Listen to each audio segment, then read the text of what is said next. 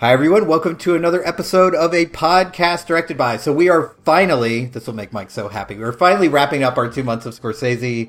This is our last episode on one of the great masters of cinema, and Mike just can't wait to get it over with and get to his favorite, which we'll go into who we're talking about at the end of the episode. So keep that clamp down, Mike. I can see you just ready to launch in. So... This isn't really an indictment of Scorsese, because haven't I felt this way at the end of every month so far? I mean, ready to move on. Yes, I mean, when you watch that many movies by someone, when you're watching like a minimum of 20 hours of their work, by the end you're like, okay, I mean, I've had enough of this, it's time to move on. And we did not only double that 20 hours, but the end of his career, the later part of his career, it's like everything's three hours long. So... the time spent, you've spent, I think, enough time with Scorsese. I think we've covered all but maybe like 4 of his narrative films in these 2 months. So I really think now's the time where you drop a clip from your second month expert on, one of those films that we decided to kick to the curb for Scorsese. But our expert this month is Hyro of the True Bromance Film Podcast. Weirdly, Kundun superfan. That is not something that even makes sense to me. Like, I know he's told me 100 times how much he loves it, but it doesn't fit in my brain. But, it's like the Sopranos things. Hey, Marty, Kundun, I liked it. Like, that's everyone's connection with that. But Hyro is really into it, and God bless him. So, yeah, I think with that, just a little bit there, you've convinced me to rewatch The Sopranos, but not Kundun. But not Kundun. Like that. Yeah. I'll watch 5 seasons of this just to get to the Kundun line. But like 2 hours about Kundun, not interested in that. So sorry. So this is a first for this show. Granted, it's not a show that's been going on for a long, long time. But I think it's the first time we've covered a movie that is, now out. That is a new release. So this feels very odd to me. We couldn't record this ahead of time. I couldn't edit this ahead of time. So this is very stressful, but we are going to talk about The Irishman. But it's kind of nice that we're going to be releasing this episode right when it's available on Netflix. Because if I can get my ass in gear and edit it tonight. Intended it. Yes. Watch it on your phone, your tablet. And then listen to us. That's exactly what you wanted. Yes, absolutely. But unlike, all the peasants out there, we both saw it in theaters. So... we're kind of a big deal. You know what? I think at my showing that Netflix sent like a double agent, because it was a miserable trip to the movies with this young man who was talking to himself or the screen.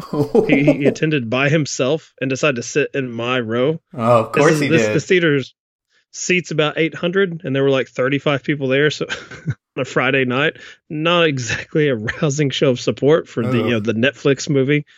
So he's got the hipster glasses, he's got the beard. I'm thinking that I'm going to have like a compatriot, a guy that's going to like be on his best behavior. He's not like a grouchy old man. Nope. And then at a certain point in the Irishman, actually the exact scene. So maybe this is just more where my headspace is, where our title character is going over his various guns that he has in his collection and which one to use for which job. That's when this young man decides to bend over and start reaching into his jacket. Oh, no. So I position myself ready to run. I actually was going to launch at this guy, so I'm going to be the first one dead as a hero. Look at you. Yeah. Gutsy. Because, there's a calculation, Dave, that I can't run that fast because I was three rows away from the screen. It's the ultimate cinephile way to go, like dying in the middle of a Scorsese film on the big screen. Well done, Mike. There would be kind of a cruel joke, though, that you're dying in the middle of a movie. I mean, not even in credits. Like, how did it end? But no.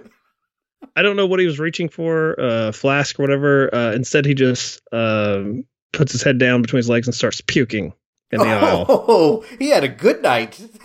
I went from fearing my death or martyrdom or being proclaimed a hero, the savior of cinema, saving Marty, the theatrical experience, to being disgusted and having to switch places in the theater. Like, that's a rough theater experience. That's not a good time. See, mine was. I could have done that myself at home. Yes. I could be the one puking in my own floor. See, my experience was really good. I had to go to this specific theater because it was only playing in one theater. And it's one of those theaters that before the movie, they'll like bring you food to your table. So I had a drink, I had some nachos. The crowd was full, completely sold out. I bought the very last ticket.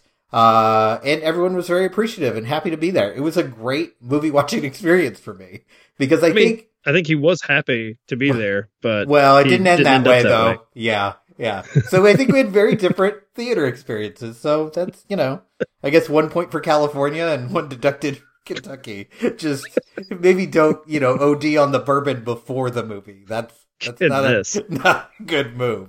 So The Irishman. So let's get into this because I think we're going to have different opinions because I, of course, follow you on Letterboxd. So I saw your star rating, as you should, and did not, and everyone should. It's a great Letterboxd account. What is it under again? Because you have so many podcasts. I can't. Is it the Marcus Played one? Is it? I also have like 3 or 4 Letterboxd accounts that I abandoned that one, move on to things. I stupidly just discovered that if you pay for Pro, you can change your handle. I'm like, I probably should have just done that, but never mind. We started fresh this year. This is like a 2019 account, and I believe it's under Marcus Played as the handle, but it's under my name, Michael Denniston. So you can find me there. Yeah, highly entertaining account. So we have, I think, but not my Irishman review, is what you're about to say. Yeah, that one's terrible. It's stupid. He's an idiot. Don't listen to him. No, but actually this ties in exactly to my thoughts about the movie is that I watched it and I absolutely loved it. I think it's phenomenal. But I also walked out of it thinking like, I could totally understand why people wouldn't love this or even people that would dislike it. Sometimes you see a movie and you're like, anyone who doesn't like this movie is dumb and I don't want to talk to them. And sometimes you see a movie and you really enjoy it and you're like, oh no, I get why people wouldn't connect to this. Because for me, what it really felt like, and I don't know if you've ever experienced this, I don't really know what your background is, but to me, this felt like when you are at like a family function and an old drunk Italian is telling you a story.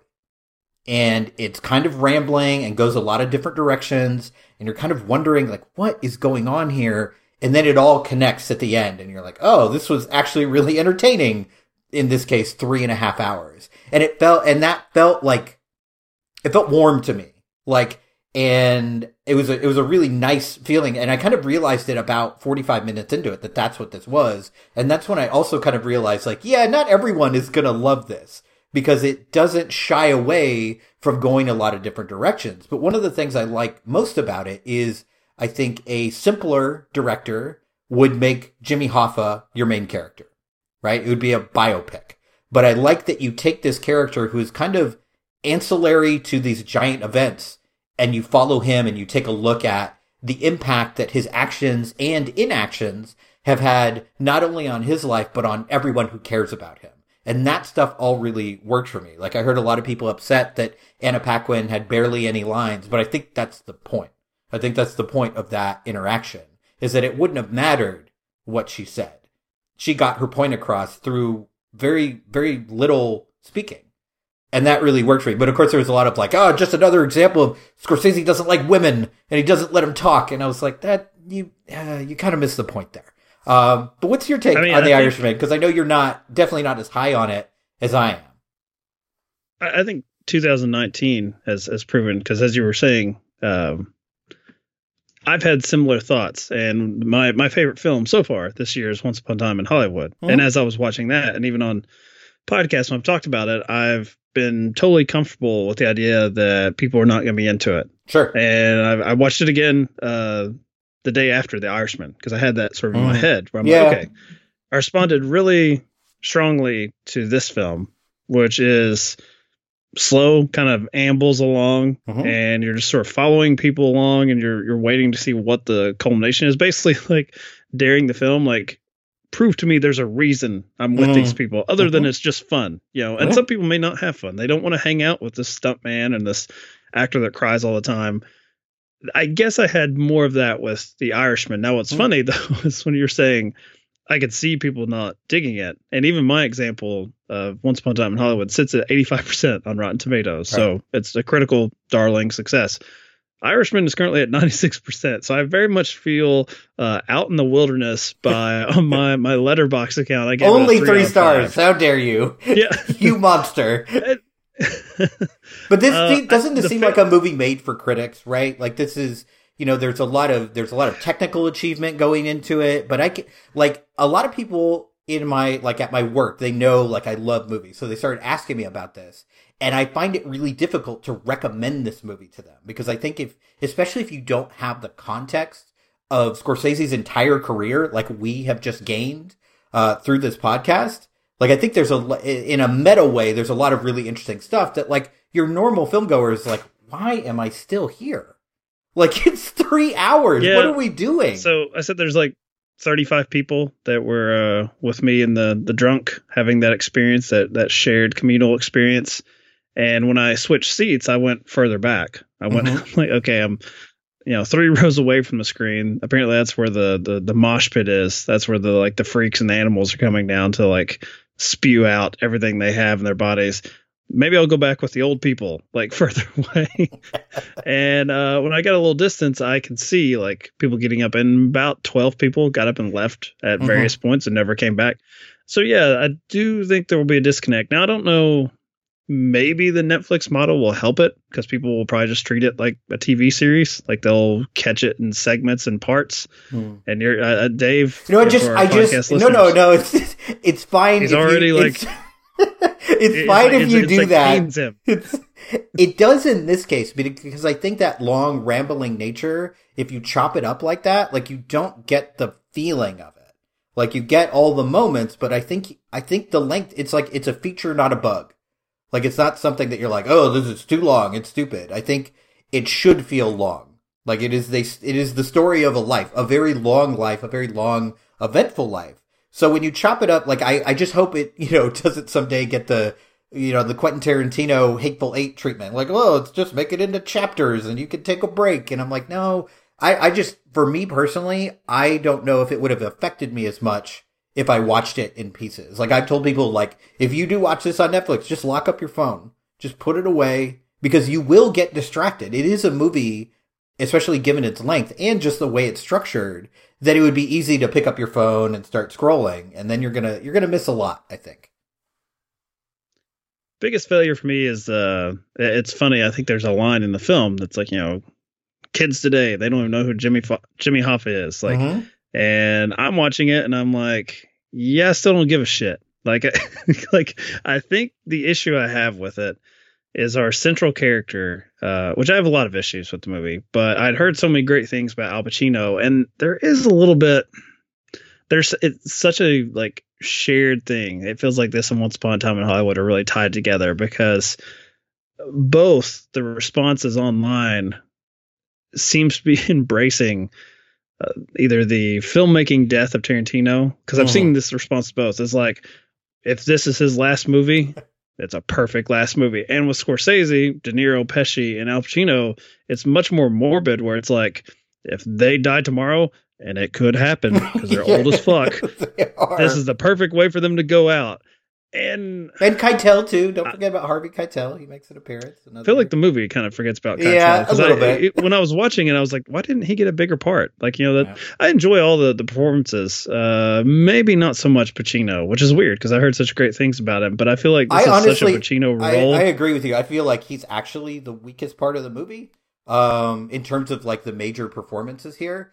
But I think he has to be big and brash and loud. And that's why, in terms of screen time, he's not actually in it that much. And when he's there, it's for a couple minutes and then they kind of transfer to something else.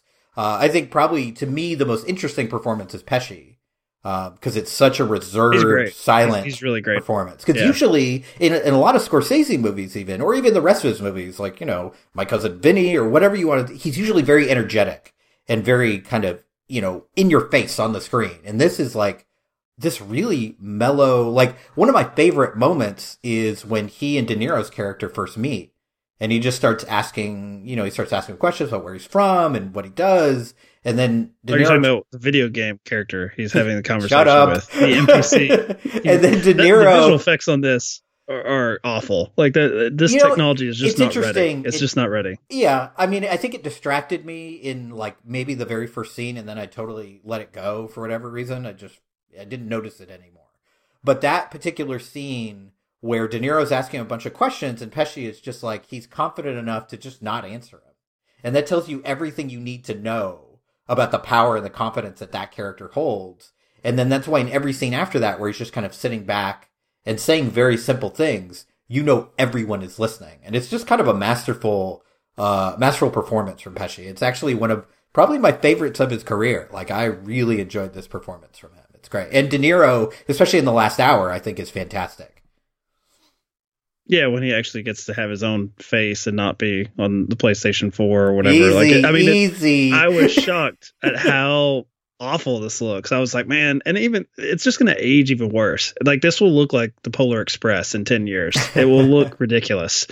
I mean, that is the problem with any special effects heavy scene, right? Is that eventually, it's gonna be rough, but basically unnecessary, because De Niro at his youngest looks like he's 45 fucking years old. Like, it's just like, it doesn't seem like he doesn't look like a 20 something, because they couldn't get it there. No way. And the whole time I'm thinking the movie's better if you just cast a younger actor, and then you just kind of do like the old fashioned way. You just, like, once they become adult, like say 35, it's just De Niro the rest of the way with makeup. Like, I think it wouldn't find. And I think this is, again, one of the problems with, the fact that this movie has been in production hell forever. Like, he wanted to make this 20 years ago. Like, he wanted to make this a long time ago. And, like, he kept trying and then calling his actors like, oh, we got to do this soon because we are getting old. Like, we can't, there's a huge difference from, like, de-aging someone in their 50s and someone in their 70s. Like, there's a lot more, not only work with the special effects, but with, like, the way that they stand, the way that they walk. Like, a 70-year-old man doesn't walk like a 30-year-old man does.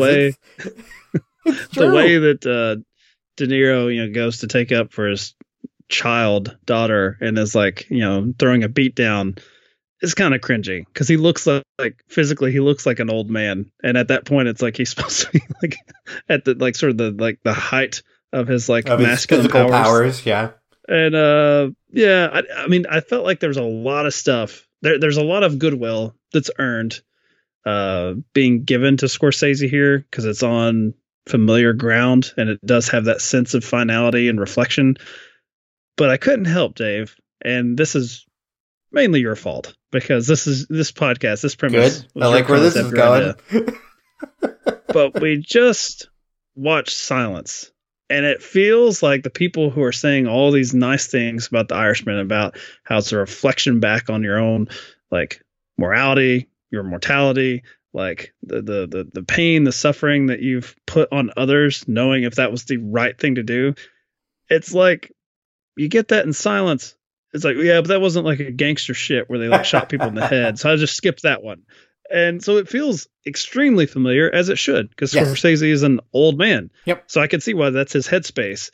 But I do wonder that if this was made by, a younger filmmaker, are they reading too much into it because of their own history or their own respect for Scorsese, where they're looking at this like this will be on his tombstone, which is just a different, it's just a different type of interaction with film. And it's not necessarily disingenuous, because you can't be a film fan and just be like, I have blinders on. I don't even know who made it. Like, this is not like a Coke or Pepsi test. So you're going to bring something to this. Of course. But yeah, for the most part, I sat back having watched all these films over the last 2 months, and this was the most muted reaction I've had to a Scorsese movie.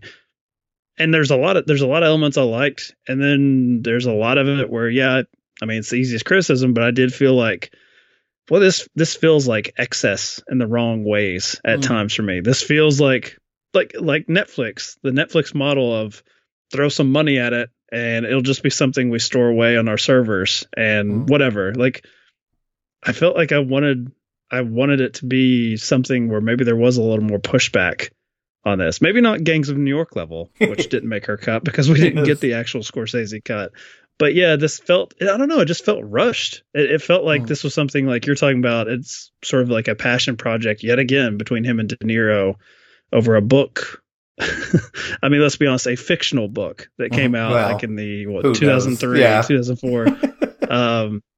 Like everything I've read about it, and I can't wait for this to enter the Oscar season this year. And you're going to read 1,000 articles about like what the Irishman got wrong about history, and it's like basically everything. Like this is a made up story. This is someone pulling like a sequel to Kill a Mockingbird and be like, no, we found this draft, let's release it. Like this guy died, he told me all this, I promise. It's all horseshit.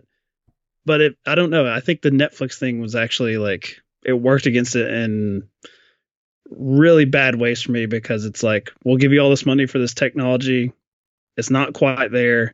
And let's do it now. And let's get it out now. And I felt like this needed like a long pre-production and a long post-production to like get it to where it needed to be, for me at least. Yeah. I mean, I can definitely see that perspective. And as I was watching the movie, those first couple scenes, like I did like kind of recoil from the special effects, but then it, like, for whatever reason, like maybe it was the performances, maybe it was what I wanted to see, but like I just kind of got used to it and just let it go, and it was totally fine for me. Like I didn't have that reaction that you did. But again, I can get having that reaction, because I've watched a couple other movies this year that had, the special effects, and you hit kind of this uncanny valley area, and I'm just like, I can't take this seriously. Right? Like Gemini Man came out this year, and it's fucking hideous to look at in certain circumstances. So I could definitely understand having that reaction. I think what surprised me most about, go ahead. There's extra pressure, because the one I have not seen, that the Will Smith, I don't know what it is, sci-fi action movie, but Captain Marvel would be the other one, which you were a fan of, and I wasn't really. But even there, like I thought it looked kind of silly. But I probably just was not picking at young Sam Jackson, because I don't really give a fuck, because it's like about aliens and stuff, and there's green scrolls running around, whatever. It's all nonsense. This is it's a human story. So you're masking one of the greats for me behind this kind of crazy shit, and his eyes just look off. They look dead to me, and I'm just getting mad at the movie. I'd rather him just like do. This is the only time I'll ever say this. Like. Do like the Chevy Chase thing when he's playing Gerald Ford. Oh, it's like, Jesus. I don't care. Just roll out there and say that 70-year-old De Niro is like 35, and I don't give a fuck. Let's like, if go. Let's do it. Don't fuck up his face, and I'll just roll with it, because he's that good. Right. It's true. I think the thing that surprised me most is how funny this movie is. Like, I wasn't expecting so much humor from it. Like, let's be real. It's a story about either Jimmy Hoffa or a hitman. Like those are your plot lines in this movie. But like there are several laugh out loud, purposefully so, moments in this movie. And I think with a movie this long, you kind of need that. Like you need those moments of levity, not only because it's a long movie, but because like otherwise it's just like so serious and so dour. And I really appreciated that. Like even the scene you were talking about where he, takes out all of his guns and lays them out on the bed, and he kind of goes through each one. This is why you didn't use that. Funny. At that moment, Dave, I had other concerns. But that moment is really funny, as is like, the sequence where they're, dumping all the cabs in the water. Like this is enjoyable stuff. And maybe one of my favorite scenes in the movie is Pacino losing his mind that this guy can't be on time. Like it just it just eats at him so much. Like, and I love that scene because you can see him, there's like an arc to the character in that scene. He starts off really fucking pissed, and then you see him like try and get his shit under control. He's listening to his friends, and then he's like, you know what? Fuck this. No, this is not okay. And he just launches into it again. It's a great moment. Like, I love it. It's a great scene because there's like this sort of like the act within like the actual, like, the acting for the narrative you're watching on screen, like the performance within the performance of Pacino's character, as you said, legitimately pissed in that moment. But then there's that sort of theatricality to how you're going to deliver this. And I've been in those shoes, I'm sure you have, where you're like, you started pissed and now you're kind of launching into your rant, and you sort of can step outside of yourself and you're like, shut up. This is kind of amusing. Like Yes. what I'm saying now is almost de-escalating it for me, but I can't like show that I'm de-escalating it because I want to get to my point, which, 5 minutes ago, I really, really meant it. But now it's just about the performance of it. And yeah, so I mean, there are individual moments in this I think are fantastic. And like I said in my review, like, I don't think Scorsese really has it in him to make a bad or dull movie. No. This one does push my limits, but it is one, and unfortunately, like, I don't know, I don't know if I can be as earnest as you, Dave, and be like, when I pull it up on Netflix, that I'm gonna like be like, all right, turn off the lights, dog, be quiet, like turn off all devices. Like, I don't know, but it is one that I have been thinking about a lot, and it's like I'm more sort of befuddled with myself. Like, what was the disconnect so much? Like, other than the visual effects, which I'm just sort of like adamantly opposed to, almost on like, well, especially when they announced that James Dean is coming back. We're just to, gonna prop up his dead corpse digitally, and so now I'm kind of like against all of this. Yeah.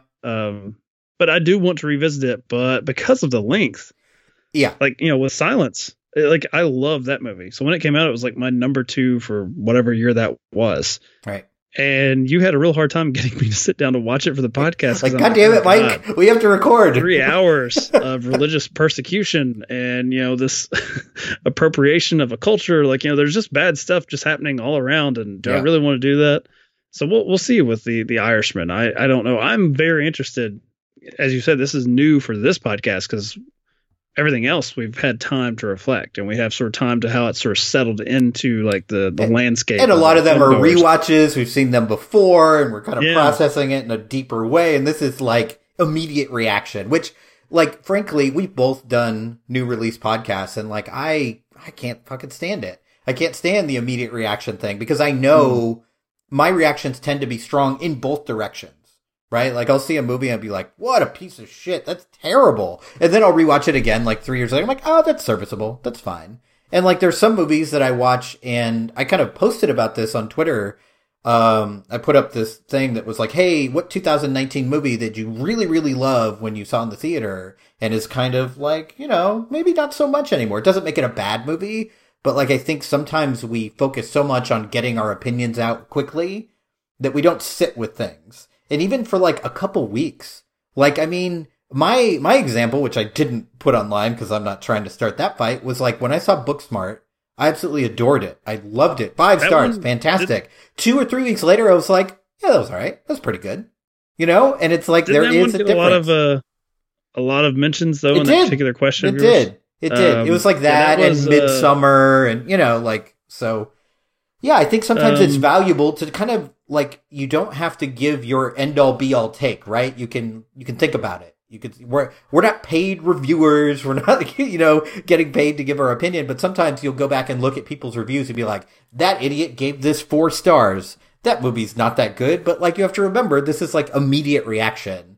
And sometimes the way we process art, I think, is kind of unhealthy, where we're just like, oh, I watched it and it's been 5 minutes. So I got to write out what I think. Yeah, I mean, I've talked to some, other movie podcasters, and it's, I wouldn't say it's concerning. It's amusing to me on how clear-eyed they think their opinions are in that moment. Like, and I say that, and I'm the asshole that's like, well, they're stupid, but I always know exactly which way the wind's blowing. Like, but I do have to. I mean, you have to be open to like this one, like I come out of it like, I guess, just like disappointed parent, where it's like everyone fucking loved this.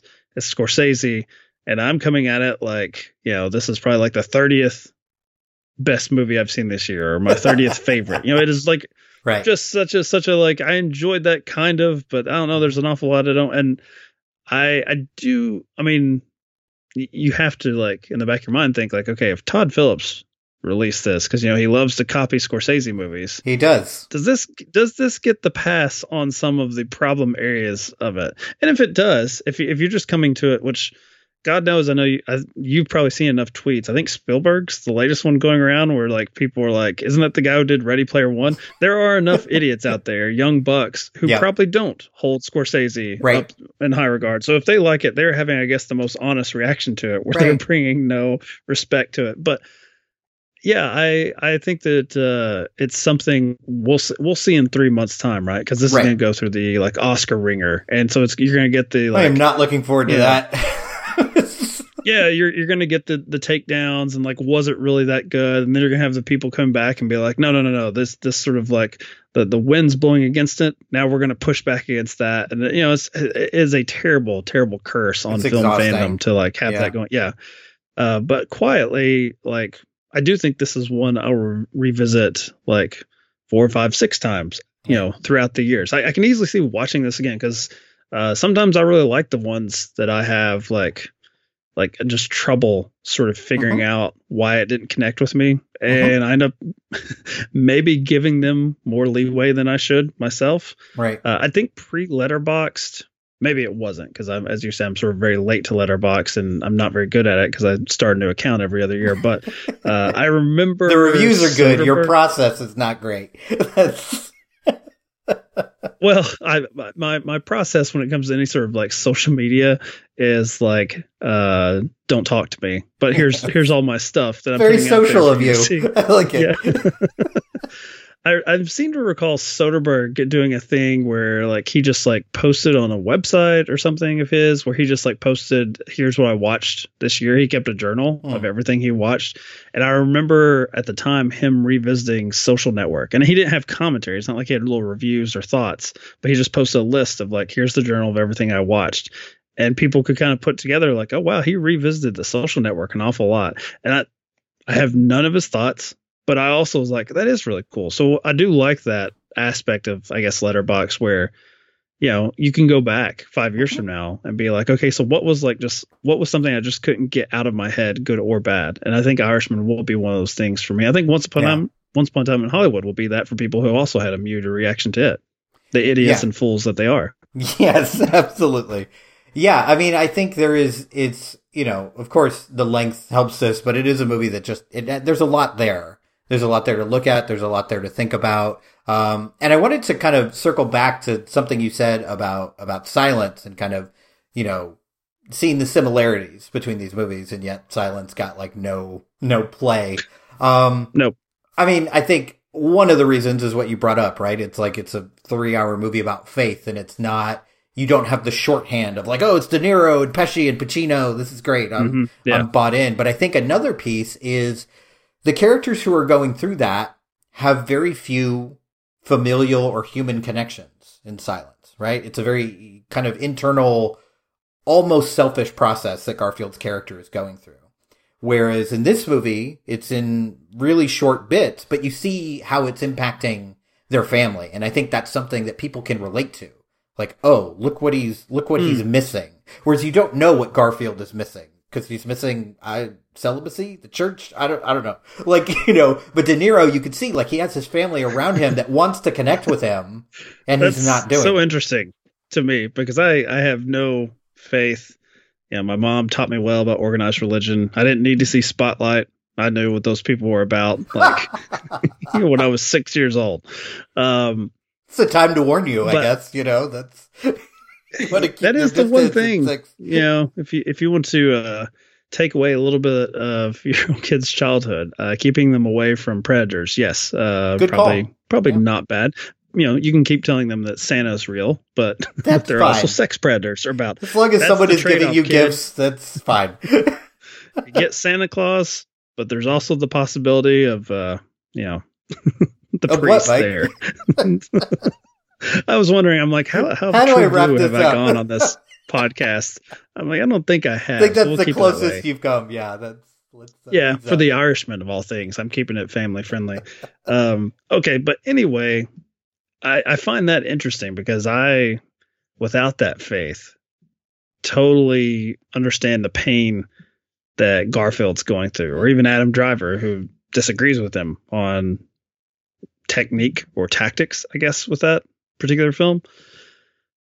But the Paquin stuff, I just found it all to be horseshit. I found it to be the most horseshit in this film because it is such an afterthought to the rest of it. Given that you have I think that's kind of the point. Hour film. I think that's kind of the point. Is that he doesn't notice, and neither do you, until things are too far gone to fix. I think that's purposeful. I don't think this dude would honestly give a shit. Well, once everything else has been taken away from him, no. Yeah. I think that's wanting to absolve the audience of their fascination with gangsters more so than it is like a genuine thing. I mean, or it could be, the horseshit book that it's based on. That's just all fucking lies. It is. It's historical fiction. It's fine. Okay. If I wanted to watch a fucking documentary, I would have. This is not what I'm here for. So I'm okay with it being horseshit. to me, the movie works better if it's revealed to be horseshit. I had that thought because I'm like, this is a guy that is sitting. I don't know. Are we going to do spoilers? I guess this is the first time I have to actually question if we're doing spoilers. I think we can do spoilers. It's going to be available on Netflix, for anyone to watch. So if you don't want to hear the spoiler, I guess fast forward 10 minutes to when we're wrapping up, but go ahead.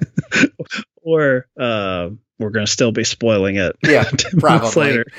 And Dave's a jerk in the editing room. That's always true. Yeah, I think because I wondered if it was going that direction, if we're going to get this guy in this retirement home, because apparently that's how this book came to be, supposedly, that he just told these stories to this guy. And, maybe he wanted to make himself someone bigger because the structure of it's interesting, right? How we go back and forth, how most of the time he's just sort of like a glorified sort of personal assistant. Yeah. I mean, he's surrounded by gopher, basically. Yeah. He's surrounded by, mafioso guys. So, I mean, there's still an element of danger in that he's on the periphery of people making life and death decisions. But it just felt to me like it could go that direction more so than him sitting there thinking, boy, I was a bad father. And it's like, yeah, no shit. I mean, I guess I just don't believe that audiences really care that much. It compares, like most movies, very unfavorably to Goodfellas as far as having just a hint of that family life. Sure. But instead we don't actually have access, as you said, to Paquin's thoughts, who seems to be the outside sort of judgment that he's getting for the decisions he's made. It's just interesting to me that character also was apparently a huge fan of Jimmy Hoffa. So her particular antenna for nice dudes, kind of skewed anyway. But I don't know. It felt tacked on just to give some extra meaning to this character where I don't think it's deserved or even to me is warranted. I kind of like the idea of a gunslinger who at the end of his life is just like everyone else. That, maybe he was so close in this fantasy version, he's the one that kills Hoffa. And so he does have some historical merit, but it doesn't matter. In the end, there's no one there's that funny bit where he asks for his attorney when he's being pressed on, trying to give up the goods. Yeah, everyone that cares is dead. Yep. So what's it matter now? I mean, that if the movie had ended right there, I would have, that would have been 4 stars, Dave, on Letterboxd and stuff. That would have earned that extra star. I think the Paquin stuff is just so people feel comfortable that they're yet again they're watching, sociopaths on screen, and it's like, well, this one has a little bit of a heart. The Grinch is trying there, but it's just just can't happen for him. And now we feel sad and we feel like this has more meaning than what it really should. See, it's so interesting that you took it that way, because I think it's designed to make audiences uncomfortable with the things that they have enjoyed, with the gangster shit, as you have said on previous podcasts. So it's interesting that we saw the same thing and read it completely differently as far as audience reaction. But I think the last thing I wanted to really go into, because at this point we're I could talk about this for 2 or 3 hours, but let's not, is that one thing I love about it is how uncool our lead character is. He's not a badass hitman. He's not he's good at his job, but like everything's just a little clumsy. Like even when he kills Hoffa, like Hoffa almost like he like turns around and almost runs out of the house, and he has to like react really quickly. It's not this like hold a gun to his head and right when he turns around pull the trigger. Like it's not, none of his like criminal activities are necessarily smoothly done in any way. This is not Goodfellas. This is not Casino. Like this is a very different version of it. And I really enjoyed that it wasn't that. Again, I kind of mentioned that he is this character that's kind of next to all these important events. And I think the way he handles himself, like, I think it connects to that. And I think like as a bit of characterization, the way that Hoffa dies, I think it really, really works in a way that I wasn't expecting from a Scorsese mafia movie. I mean, I've seen Forrest Gump. I've seen better as far as characters standing next to I will listen history. to a lot of horseshit, but I will not listen to you compare this to Forrest fucking Gump. Well, it's unfair to The Irishman, I'll grant you, because Forrest Gump is fucking classic. And I hope to get to that one day. I don't think it's going to happen. Nope. Because then I'm just going to be in a bad mood for the whole episode. It's just, I'll be like, Gary Sinise is great. That's it. We'll get to the Polar Express at the end, and then you'll be back in the type of movies that you like. Stop it. All right. That's enough out of you. It is time to wrap up. Watch The Irishman in whatever way you can. Support actual movies and not just Marvel and Disney products. All right. So now we come to Mike's favorite part of the show, where we talk about our favorite, our Scorsese's best, and Scorsese's masterpiece. So, Mike, so let's quickly review the movies we covered. We covered Cape Fear, The Age of Innocence, Casino, Bringing Out the Dead, The Aviator, The Departed, Hugo, The Wolf of Wall Street, Silence, and The Irishman. So out of those, what was your favorite? What was your favorite viewing experience? Now this one's actually, I think this is just as tough as the first batch, which I didn't expect, because you've got Taxi Driver, Raging Bull, and Goodfellas, which we should tell our listeners that Goodfellas was supposed to be the first episode of the second month. Yes. But because of The Irishman, which apparently I made a huge mistake there, because I just gave you 40 minutes to rant and rave about how great it was, instead of The Last Waltz. I take that back. That was not a mistake.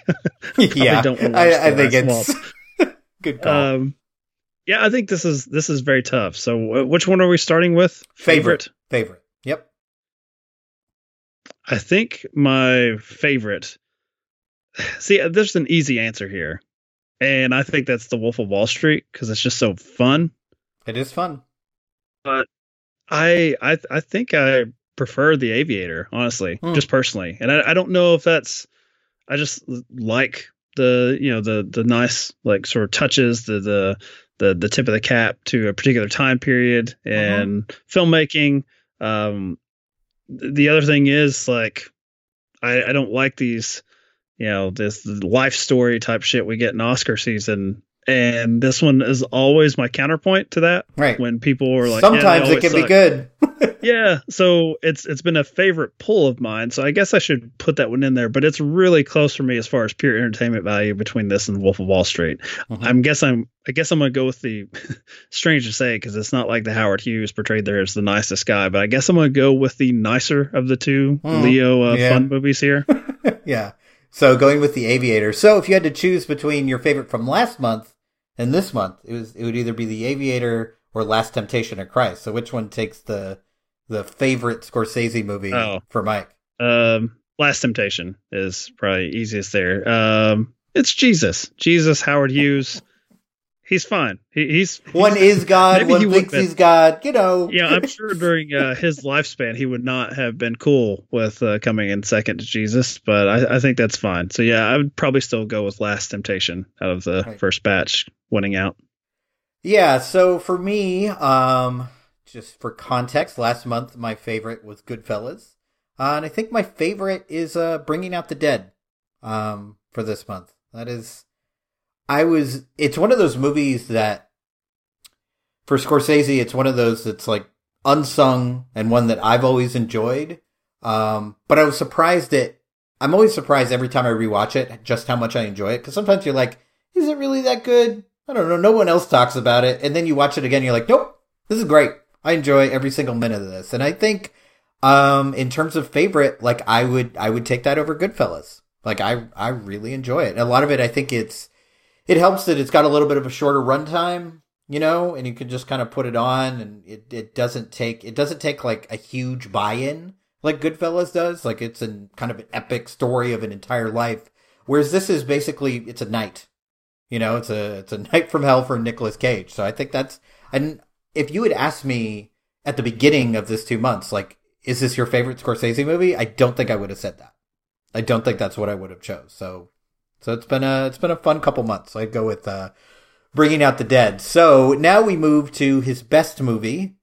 Mike really threw everyone for a loop last month and chose Alice for the best movie. I think did that throw everyone for a loop?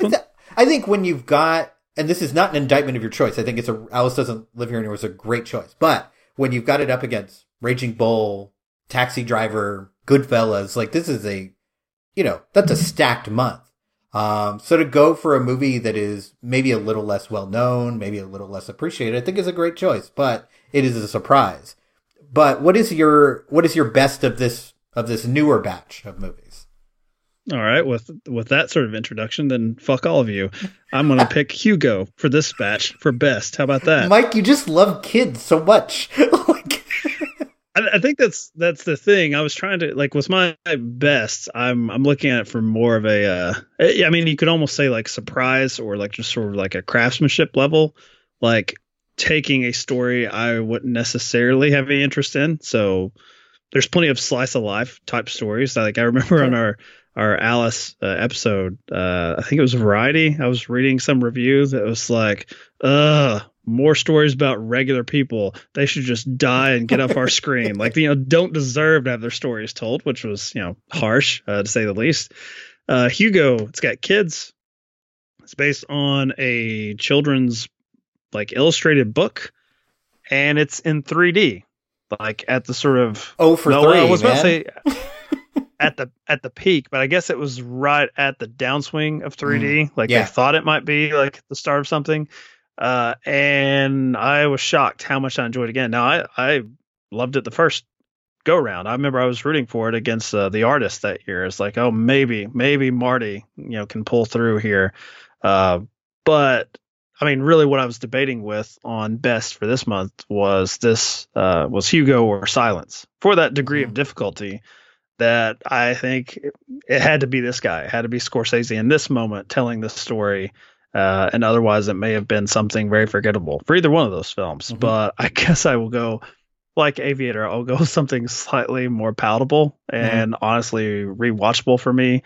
And I'll go with Hugo. I do think it's like, also, we're recording this 2 days before Thanksgiving. We're right, the holiday season. Hugo is like not necessarily like Christmas based, but it is a great time to watch Hugo as like the holiday season. So yeah, I'm definitely in the mood for that. Still not so much for Silence, but I respect Silence. I respect the hell out of it. So which one ranks higher for you? Is it Hugo or Alice Doesn't Live Here Anymore? What is Scorsese's best between those two? It's Alice Doesn't Live Here Anymore. I mean, that's, that kid gets smacked around. So that's true. Okay, this is okay. It has to win. Mike is back. All right, that's good.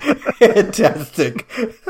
So last month for best, I chose Raging Bull. So this month I'm between, surprisingly for me at least, Scorsese's last two movies. It's either The Irishman or Silence, and it makes sense given that, as you mentioned on our discussion on The Irishman, they're weirdly similar in theme. And my initial reaction is to go with The Irishman, but I'm also very wary of that kind of the effect of like, I just saw this movie and I loved it so much. Like I just saw it a couple weeks ago and I haven't been able to get it out of my head. So like, if you ask me this in another couple months, like it might be like, oh, Silence is definitely the best. But for right now, I'm going to go with The Irishman. Like it really hit me hard. And I think it's the best of this crop. And it's like, this is even more so than most of the directors we have covered or will cover. Like this is an embarrassment of riches. Like there are so many good movies and you're like, I could easily pick Wolf of Wall Street or The Aviator, or Hugo, or even The Age of Innocence, which I really liked. You know, there it is. Like there, I knew that would get a mention somewhere in this rundown. Yes. But again, I guess I am stuck in the past because if I had to choose between these two bests, I would still go with Raging Bull. I just think it's a perfect movie, and it's also a shockingly perfect movie given that it's one of those. It's not a passion project. It's something that Marty didn't want to do. It's something like in terms of like the world of sports, the world of boxing, he knew nothing about. So the fact that he was able to take that lack of knowledge and create, like, to me, one of the greatest films ever made is pretty impressive stuff. So I'd still go with best for Raging Bull. So now we move to masterpiece. So the one movie that you would pick to represent Scorsese to somebody. So last month, Mike picked Taxi Driver. That is not a shocking choice. That makes a lot of sense. It does feel... I'm sorry to disappoint you. I am very disappointed in you. I was sure it was going to be New York. But it is very much like Scorsese distilled. Like, it does feel like a very Scorsese movie. Even you talked about, like, you know, you don't necessarily want to watch movies with blinders on, but I still feel like if you watch that movie with blinders on, you took away the credits, and you would watch a bunch of other Scorsese movies, you would absolutely know that's a Scorsese movie through and through. But what about this month? What is the masterpiece starting in 1990 for Scorsese? It's Bringing Out the Dead. I didn't have a second choice. This was always going to be my pick for this batch. I love that. That's great. Yeah. I'm so happy. Like, it's one of those movies that, despite the fact it's made by one of the titans of direction, especially in American film, that it's not even like people are like, oh, I don't like that movie. Like, people don't seem to know about it. Like, it just seems to get completely skipped over and kind of left behind. It's fantastic. 1999 effect, man. It just came out in a highly competitive year. And I, as we talked about in our discussion on it, I do think the fact that it's not The Irishman. You don't have like a regular. You don't have De Niro in the lead. You've got Nicolas Cage, which the internet sort of ebbs and flows on like laughing at or with him, I guess. So there's that. I really hate that, you know, there's the distinct possibility that clips from this film are included in probably some Nick Cage like freak out montage on YouTube. But I know your next question is going to be, how does it stack up against Taxi Driver? And I take it over Taxi Driver. Wow. Because I think I'm probably just far more comfortable with, they're both about dudes. You mentioned in our discussion, just riding around New York and feeling like they've got to do something, right? Mm-hmm. Now, one of them is professionally capable of doing something and in a position to do so, but there are limits, right? There are limits on how much you can control what people want to do to themselves, to each other. And I guess I'm just more comfortable with the character that Cage plays, like feeling this guilt and shame about just being a witness, just bearing witness to people's problems and not necessarily wanting to like cause more destruction just because he feels lonely or isolated. Like, I think that he's not necessarily a likable character, certainly more likable than Travis Bickle, but there is low bar there. But he shares that sort of male ego that is like, well, I should be able to save everyone I come in contact with. And so, De Niro in Taxi Driver feels like after he fails to assassinate someone and just take a life just randomly because he's not a political guy, well, I can save Jodie Foster. And I do think that there's an element to it that it still shocks me how relatively unheralded Bringing Out the Dead is. But I don't know. I'm more in line with like the message, I guess, that it's saying about its main character and all of his flaws than Taxi Driver, which can be obviously skewed. And we've seen it be skewed by probably many young people watching Taxi Driver for the first time. Just call it like it is. Oh, there you go. There's your curveball. But that is the one, honestly, coming into this whole process that I knew was going to be like, if you gave me one movie out of this insanely impressive filmography, Bringing Out the Dead would be the one I would take. Right. All right, so in terms of my masterpiece, last month I also chose Taxi Driver. It was the one thing we agreed on last month. This month it's really... Here it comes. Age of Innocence. Age of Innocence. Here no, it comes. It's not. So this I realized, like, after choosing a masterpiece last month was difficult. Choosing a masterpiece this month is even more difficult as I got more and more context about who Scorsese is as a filmmaker. Because I think granted, he has made just about every genre of film you can imagine. Like, he's made a straight up horror film that we skipped, Shutter Island. Like, he's done the period piece. He's obviously done the mafia movie, he's done the, like, One Crazy Night movie, whether you're talking about Bringing Out the Dead or After Hours. Both of those kind of really fit in. So it's really hard to narrow down who he is. And I think the two most common things are, like, the kind of the violent films that he has made, and then there's the crisis of faith movies he's made. I think those are the two most common kind of thread lines in his movies. The difficult thing is, I'm also thinking of this, like, if I had to show a person one movie, like, do I want to show them something like Silence? Will they ever watch another Scorsese movie again? Because that was my immediate reaction, was to go with Silence, because I do feel like that encapsulates him as a filmmaker. But if I saw someone who had never seen a Scorsese movie, like, here's this 3-hour treatise on faith, enjoy, report back, and I'll give you another movie to watch. I'd be like, I'm never talking to you again. Like, why would you make me watch this? Well, and if you're picking for 2 months, let's say you can narrow it down to 2 films, at least mine makes for a pretty good double feature with Taxi Driver and Bring Out the Dead. Yeah. But if you were going with Silence, you'd have to really punish them and go with Last Temptation and Silence. You'd have to have what a double feature. Oh my God. Yeah. So for that reason, I think actually what I'm going to pick as the masterpiece is Wolf of Wall Street. Because I still think that character has a lot in common. Jordan Belfort has a lot in common. Also, I love how you went off about The Irishman, like, not being true to reality, and we're, The Wolf of Wall Street, you had nothing but good things to say about it, and we have no idea if that stuff actually happened. But anyway. Look, sir, is there a scene, and maybe I missed it, with the guy who may or may not have a gun? Oh, wait, he's just vomiting on himself. Was there a scene with Polar Express, De Niro snorting cocaine out of a hooker's ass? Did I miss it? I'm just saying. I mean, I kind of wish there was now. A certain degree of bullshit, and that's the line. You get in one of those visual gags, and I'm with you. I'm with you for the rest of the way. They could have had the fucking animated Irishman. Cocaine just spurting up in the air. Would have been great. JFK himself, and I would have been like, yeah, that probably makes sense. That rules. Yeah. So I think Jordan Belfort has a lot in common with some of the more toxic characters that Scorsese has brought us in the past, whether you're talking about, LaMotta or you're talking about Travis Bickle. But it also has, his flourishes of comedy. And it also has, the kind of the epic scale. And it's got the kind of ups and downs that Goodfellas does. So I feel like it just like kind of encapsulates everything I love about Scorsese into one film, and an enjoyable film. And something that I could sit someone down and be like, hey, watch this.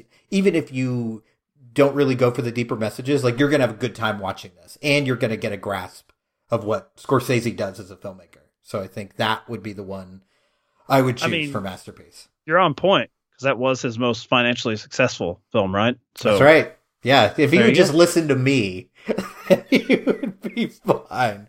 I think I'm still going Taxi Driver. Like, that's the quintessential Scorsese film, and a lot of it probably has to do with the fact it's I think the first Scorsese film I ever watched, and had a really big impact on me as far as like what movies can be and the ways they can stretch you as a viewer. Like, I just think it's an incredible piece of work, and I try not to use terms like this very often when we talk about movies, but kind of a brave decision from a filmmaker, and a really gutsy one, to make a totally unlikable character and yet still be able to kind of bring you along for the ride and feel empathy, if not for him, for the people around him, and get a sense of understanding of why he is the way he is. Because you do look at the city through his eyes, and you don't agree with what he does, but you do feel that rage, and you kind of get it. And that's not an easy thing for a filmmaker to do. So Taxi Driver, I think, is still the masterpiece, but through these 20 movies, I mean, I could probably make an argument for like 12 of them being his masterpiece, which is pretty impressive. Like, this is, I don't think we're going to see that with a lot of directors that we cover. I do think Taxi Driver probably could be improved if they had one sequence where, say, like an Anna Paquin-like character gives him a steely-eyed, no conversation for you, Papa. You are a bad man. Bad man. Shut up. That's enough out of you. So, Mike, I want you to tell people the favor that I have bestowed upon you and what we're going to talk about next month and how I kept you on this show. I love this. I love this because you want to talk about this fucking Scorsese for 2 months straight. You're welcome. 20 movies and God Twitter's still talking hours. about him. It's still in the conversation. Still, yeah, I mean, it's topical in that way, and I guess next month probably not.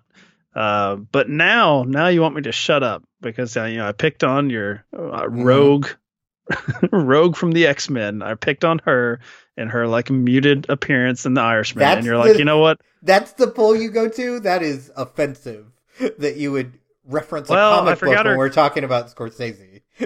Honestly, I forgot her character's name in True Blood and also in Kenneth Lonergan's Margaret, because she's not Margaret. So I know that much. That's a good movie. When are we going to do his month? Because what's he got? 3 movies? Yeah, I was good. Like, fantastic. Fucking fantastic. No, you got to get at least a 5, man. You got to get at least a 5. He's going to be dead, and so will we before he gets to that. He's not, he works at a glacial pace. Jesus. He does. Well, he's too busy, writing plays or whatever he does. So, the man works, just not in Hollywood. So I'm going to see if I can get a couple bootlegged YouTube videos of his plays, and we'll Let's do include it. those. Okay. If you can get that, we'll do it. I don't have to next month because we are finally getting a director of some renown on, and it will be the last month of a podcast directed by, because it can't be topped. It's done. The project is over. I mean, we haven't recorded ahead anything else, so it might be. Nancy Myers is here, and you're welcome. Merry Christmas to all of our listeners. Enough of this shit. Yes. On to the best. So this December, I guess I should look up. I can't believe I can't remember the movies that she's directed, because it's not that many, guys. It's only 6 movies, but we will be covering just one movie per episode because her output has been so minimal. This lazy director, Nancy Myers. We'll be covering The Parent Trap, What Women Want, Something's Gotta Give, The Holiday, It's Complicated, and The Intern. So that is what you have to look forward to. So, Mike, any last words you want to leave people with before we end this episode, either on Scorsese or your queen, apparently Nancy Myers? Anything you'd like to leave with? I don't really have words for Nancy Myers, so it's a disservice to her next month. Anything we say is really won't amount to shit. So I would just recommend people just watch The Holiday on repeat and don't listen to us at all, because we're not worthy of her. Editing that out. No way. I do want to clarify. I don't dislike Anna Paquin because I'm not. I want to. I love how you know that you're coming off like really mean. I just want to say I like her. Well, I'll take that back. I actually don't like her that much, but I was just trying to lead into a little teaser for what follows Nancy Myers. It just struck me like when you were saying, "Hey, use a better reference." She's in a really great movie from our January list, so I do look forward to that. Okay, very nice, excellent. All right, so I try to be nice. I get nothing. That's try to right. be kind to people, and you just you just want to take it all back. Don't like it. I don't like you. Nice. So yeah, catch up with those Nancy Myers movies. All jokes aside, I'm excited for December. I think it's the perfect director for December, especially since the holidays aren't in there. It's perfect. So catch up on those. And if you would like to follow us on Twitter, our handle is @DirectedByPod, and you can donate to our Patreon at patreon.com/apodcastdirectedby.